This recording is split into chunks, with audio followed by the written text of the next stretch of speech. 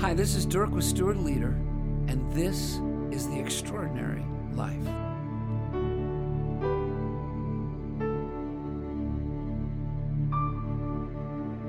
Have we forgotten how to talk to each other, my friend asked? I feel like 90% of our populace is so judgy and so sensitive, just waiting for the next thing to be critical of or the next thing to be offended by. It's like, well, I have an opinion. And then it's like, oh yeah? Well, them's fighting words. We laughed after he said that, using his best Southern drawl. It seems like it's almost always fighting words, I said. We have become really good at fighting words. This is a part of a conversation I recently had at a coffee shop with a friend. Our cultures have mastered fighting words. Our screens, billboards, magazines, social media, and news medias keep aiming at getting folks fighting. I'm pretty convinced that this isn't anything new, but it may be more globally intense due to all the communication channels that we have at our fingertips.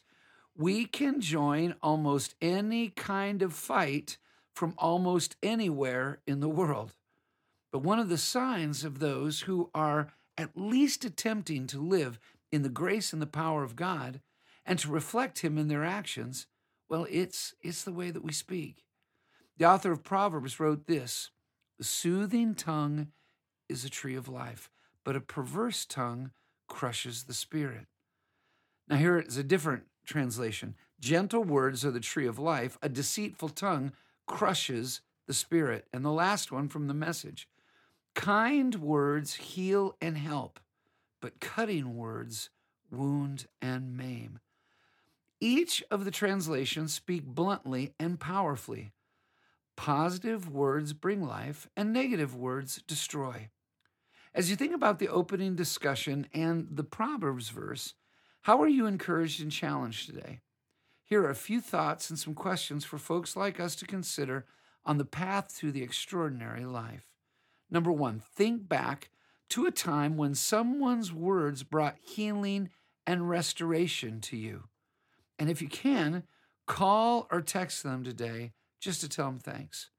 Number two, thank God for a time in your life when your words brought healing and restoration in someone else's life. Number three, how can you release any of your desires to criticize and or fight and offer more grace with your words? And last, number four, how can you be more generous in your offerings of words that can heal and restore? The extraordinary life is a life of radical generosity.